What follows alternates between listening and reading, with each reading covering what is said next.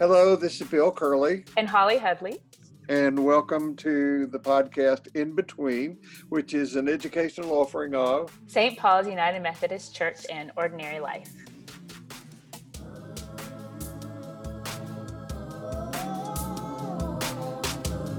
Good morning. Good morning. I want to cut right to the chase. I'm sitting in eager anticipation. I want you to tell me everything you know about morphogenic fields. Everything I know about morphogenic fields. Well, I might have to open some notes here, but I think that the way that I relate to morphogenic fields is a little bit like the way I relate to dark matter. It's a resonance. It's a carrier of frequencies, a carrier of energy. If we can distill matter down to one thing, it is that every bit of matter carries a frequency that is made of energy, right? Mm-hmm. Like we may appear solid, but we're really just really dense particles, right? Really dense atomic particles that have become solid enough to give us form to move through the world.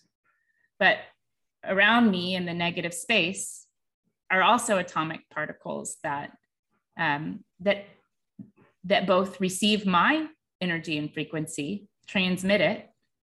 And so my energy and frequency is not just contained in this form, it dissipates, right?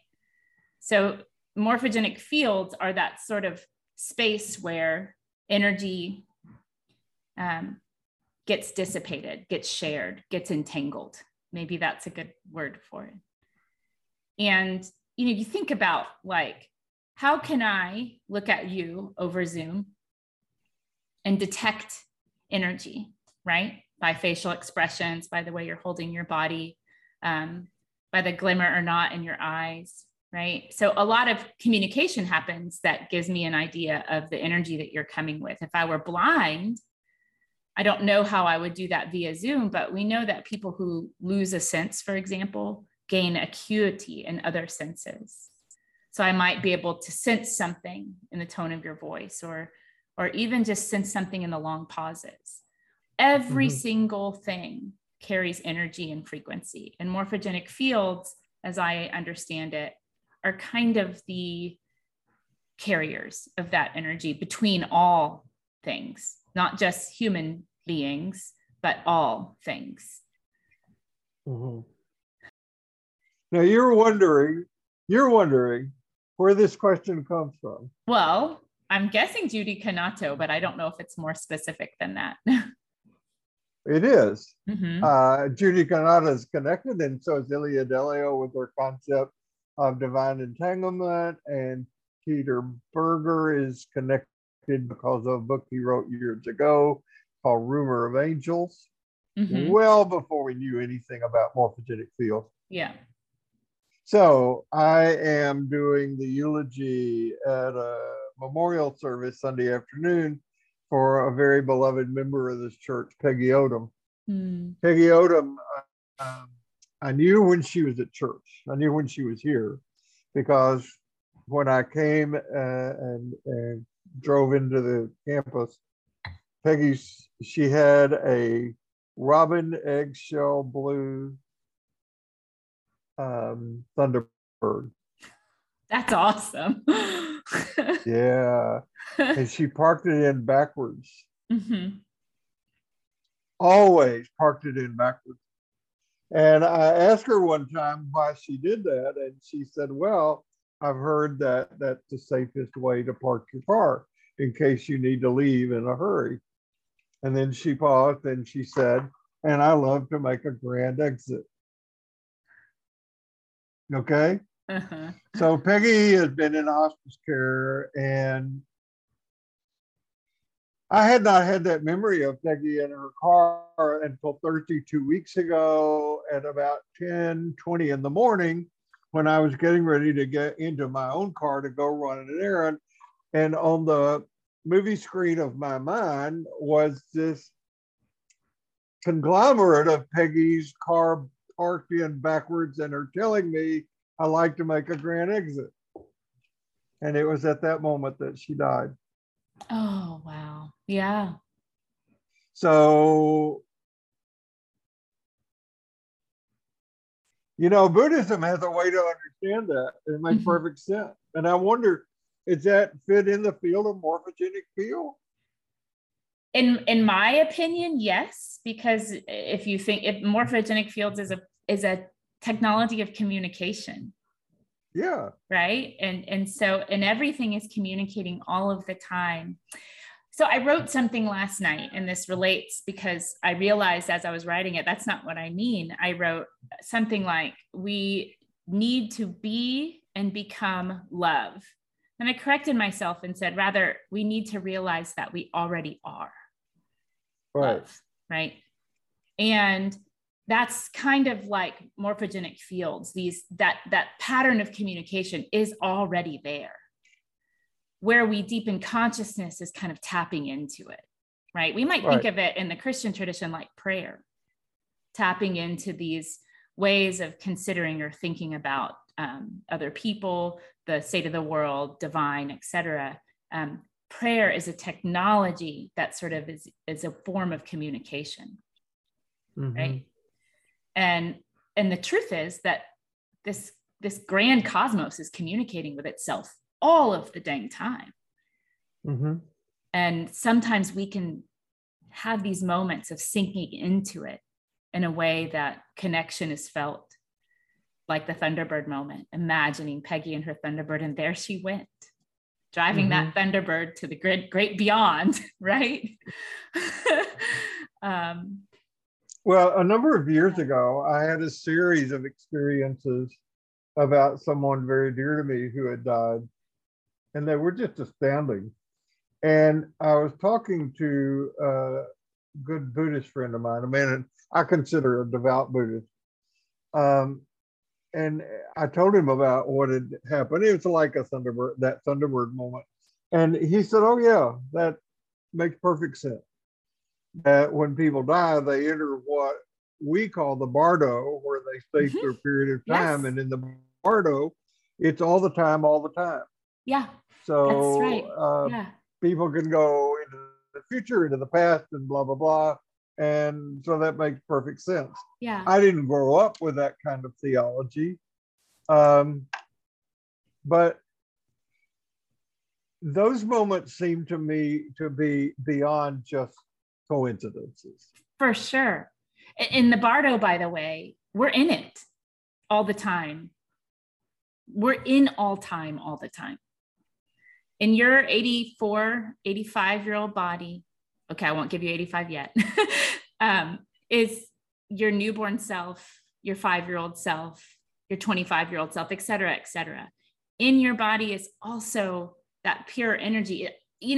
We have to ask ourselves also, what do we think about the separation between body and soul? I don't think there is one. I think the body is the container through which the soul expresses itself. When the body stops moving, does the soul leave the body? Or is the body just still enough that we become pure energy? Because Peggy's body, whatever happens to her body, whether she's buried or cremated, right? These are such great philosophical questions because, Descartes said that we have a body and a soul and that we can actually experience the soul apart from the body. And that type of dualism set us on a dangerous path, right, of considering just the soul as energy, but our body actually carries that energy too. Maybe when the body stops moving, it releases the energy. I don't know, because in some ways the body is tightly held, is constrained. Our imaginations are never constrained. We can dream of things far beyond the body, right? So that energetic field is actually always intact. We're actually can think about the dream you had last night. We're in bardo, we're in all time, all the time. But it's in those moments of loss of ego, loss of constriction, of letting go, where we're actually feel ourselves in it. So what it occurred to me to say in honoring her is that we all exist in an enchanted universe all the time. Mm-hmm. But we don't live in that enchanted universe unless we are aware of that. Mm-hmm. Mm-hmm. And of course, the safest and the most nourishing way to become aware, you know what I'm going to say, spiritual practice, is to have a daily spiritual practice and use your blinkers. And so I think, you know, we have these moments like somebody's death that we love that absolutely pierces our heart. Yeah.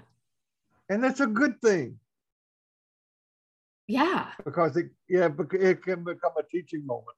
For sure. And also, you know, think about memory as kind of a morphogenic field. I can recall my granny in an instant. She's been dead for over 25 years. And I can recall her presence in an instant. That ability to remember enlivens the morphogenic field, sinks me into it, right? I also have been thinking a lot about the things, you know, think about the things that we have never witnessed or seen or known. There's a lot of history that happened before us. There's a lot of future that will come after us. But really our bodies, the earth, everything that we engage with has some level of interaction with all of history. You know, they say that when we breathe in molecules that are billions of years old. When we breathe out, we're seeding the molecules for another life, for something else to be born. You know, so yeah, we're always in that Bardo space. And we can't always live there because we have to do things like go to the grocery store, make dinner, take care of a sick child, you know? Mm-hmm. Mm-hmm. So it occurs to me that when it takes things like a death to do this heart piercing that's necessary for awakening, that doesn't offer people comfort and security. And I'm trying to find a way. Let me back up and say this in another way.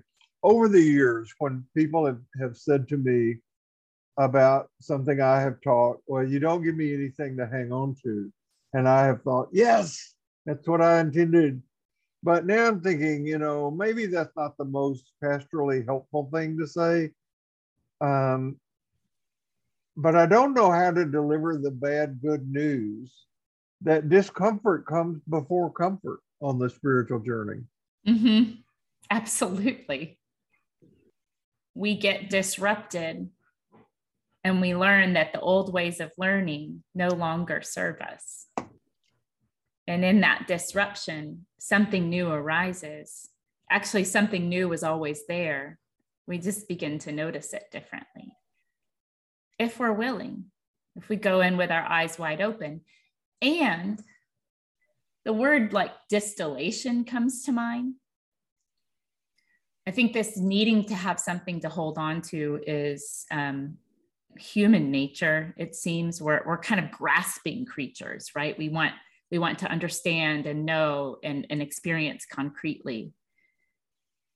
And so the invitation that I've been thinking about is maybe if we just distill, if the word is God or sacred mystery or just mystery by itself, if we distill that to the one thing that we can hold on to, for me, it's love, right? And so I'm pursuing love to its end, the best I can in this lifetime. Mm-hmm. All the rest is details for me, you know? So I think I guess let me phrase it as a question for anyone who's listening. What can you distill your experience of God, mystery, the divine, whatever you name it down to? What is the one thing? And that's the thing you can hold on to. That's the thing that you can create a life in service of. Mm-hmm. You know? And for you, that's love. For me, that's love. And to me, love and justice are deeply intertwined. Mm-hmm. Spirituality, love, and justice, all braided. Mm-hmm. So I would want to add to that, I certainly affirm the importance of love. I would want to add to that the importance of truth and honesty. mm-hmm. So to me, love holds all of those things. So if I distill it down to love, which makes it sound like it's one tiny point, but actually love then simultaneously is this giant container that can hold itself and all of its opposites, right? Mm-hmm. Yeah. So what is that? So I like that your words, if you distilled that down to that single point, would be truth and honesty, integrity, maybe. Well, I would. I certainly am not going to argue with your fact that love includes all that, and I simply want to lift up the importance of truth telling and honesty in a culture where we have so little of it. Yeah, absolutely. I think truth telling is an act of love. I've just finished reading a book by a man named Duke Robinson called "Why the Western Church is Shooting Itself in the Foot: The Self-Destructive Habit of Organized Christianity." And there are aspects of both the church and the Christian movement that I love, and there are aspects of it that I'm embarrassed about and should be changed. But one of the things that it's a big problem for organized Christianity is the difficulty handling the truth. Yeah. Oh, yeah. Absolutely. I think about the truth about the pedophile scandals. I think the truth about organized Christianity's complicitness in the racial injustice from the beginning in this country. Heck yeah. And it's just so difficult to get well-meaning people in the church to say, yeah, that's part of our history.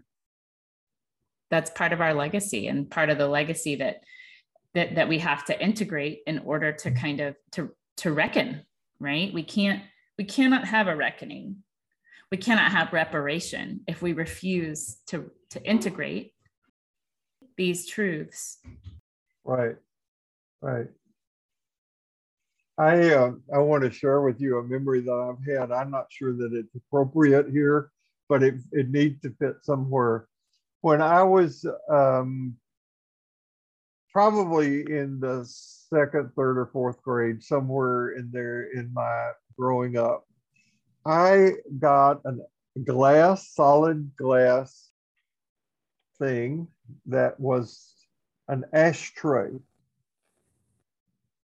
And I melted paraffin and put in the bottom of this ashtray, the glass ashtray.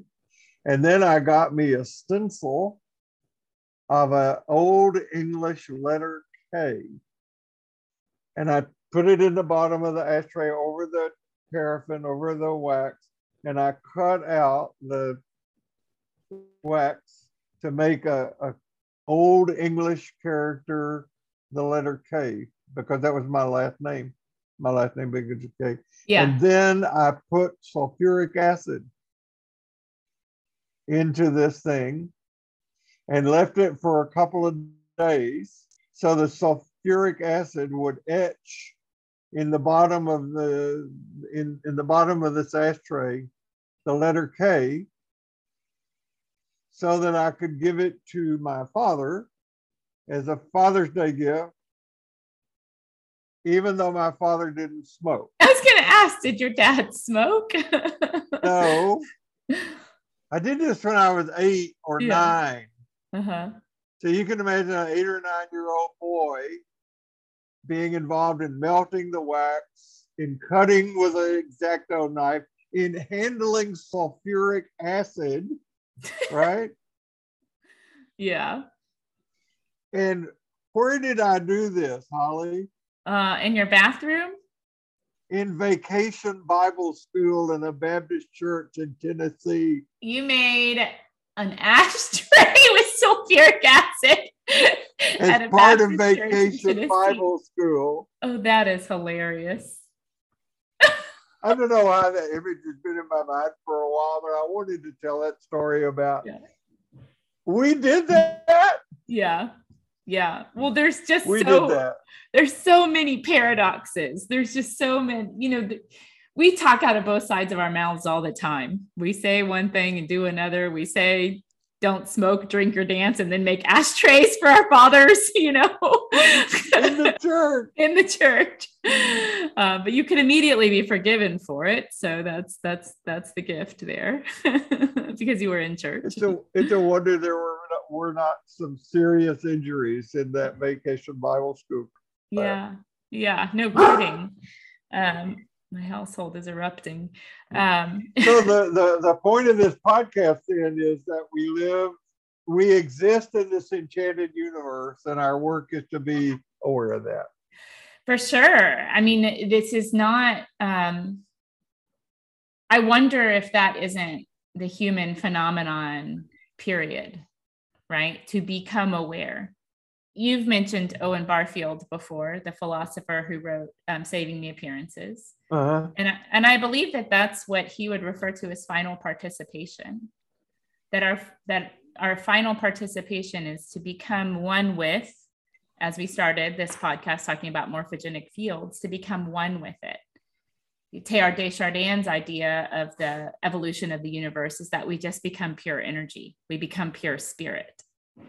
Where I wrestle with that is that we still have form, and any leaning towards becoming pure spirit or pure energy still lends itself to mind-body dualism. Yep. Can we observe and be in awe of this cosmos without a body? I don't think so. No. At least I can't imagine it, right? Mm-hmm. Mm. Well, you've answered my question, and I think what I will say, I haven't written it yet in the homily, is since I'm not a scientist and don't really understand morphogenic fields, I can explain it to you. That's right. In layman's terms. I think of the three things I think about when I think of morphogenic fields are it's a communication system, if you will, dark matter. I mentioned that earlier, and they think that dark matter is that which keeps the universe from flying apart. So it holds us in tension, right? Right. It's like the negative space around us that keeps these walls from blowing off around me. And then also string theory, the butterfly effect, right? That's part of the morphogenic field thing. Yeah. Is that a butterfly who flaps its wings in the Philippines may engender a tsunami on the west coast of the United States. Or what is that wonderful poem? Thou canst pluck a flower without the stirring of a star. Right. Yeah. Right. I love that. Yeah. Well, I must go. Thank you. Okay. Go off into your morphogenic fields of which you are already a part. Okay. Bye. Love you. Bye.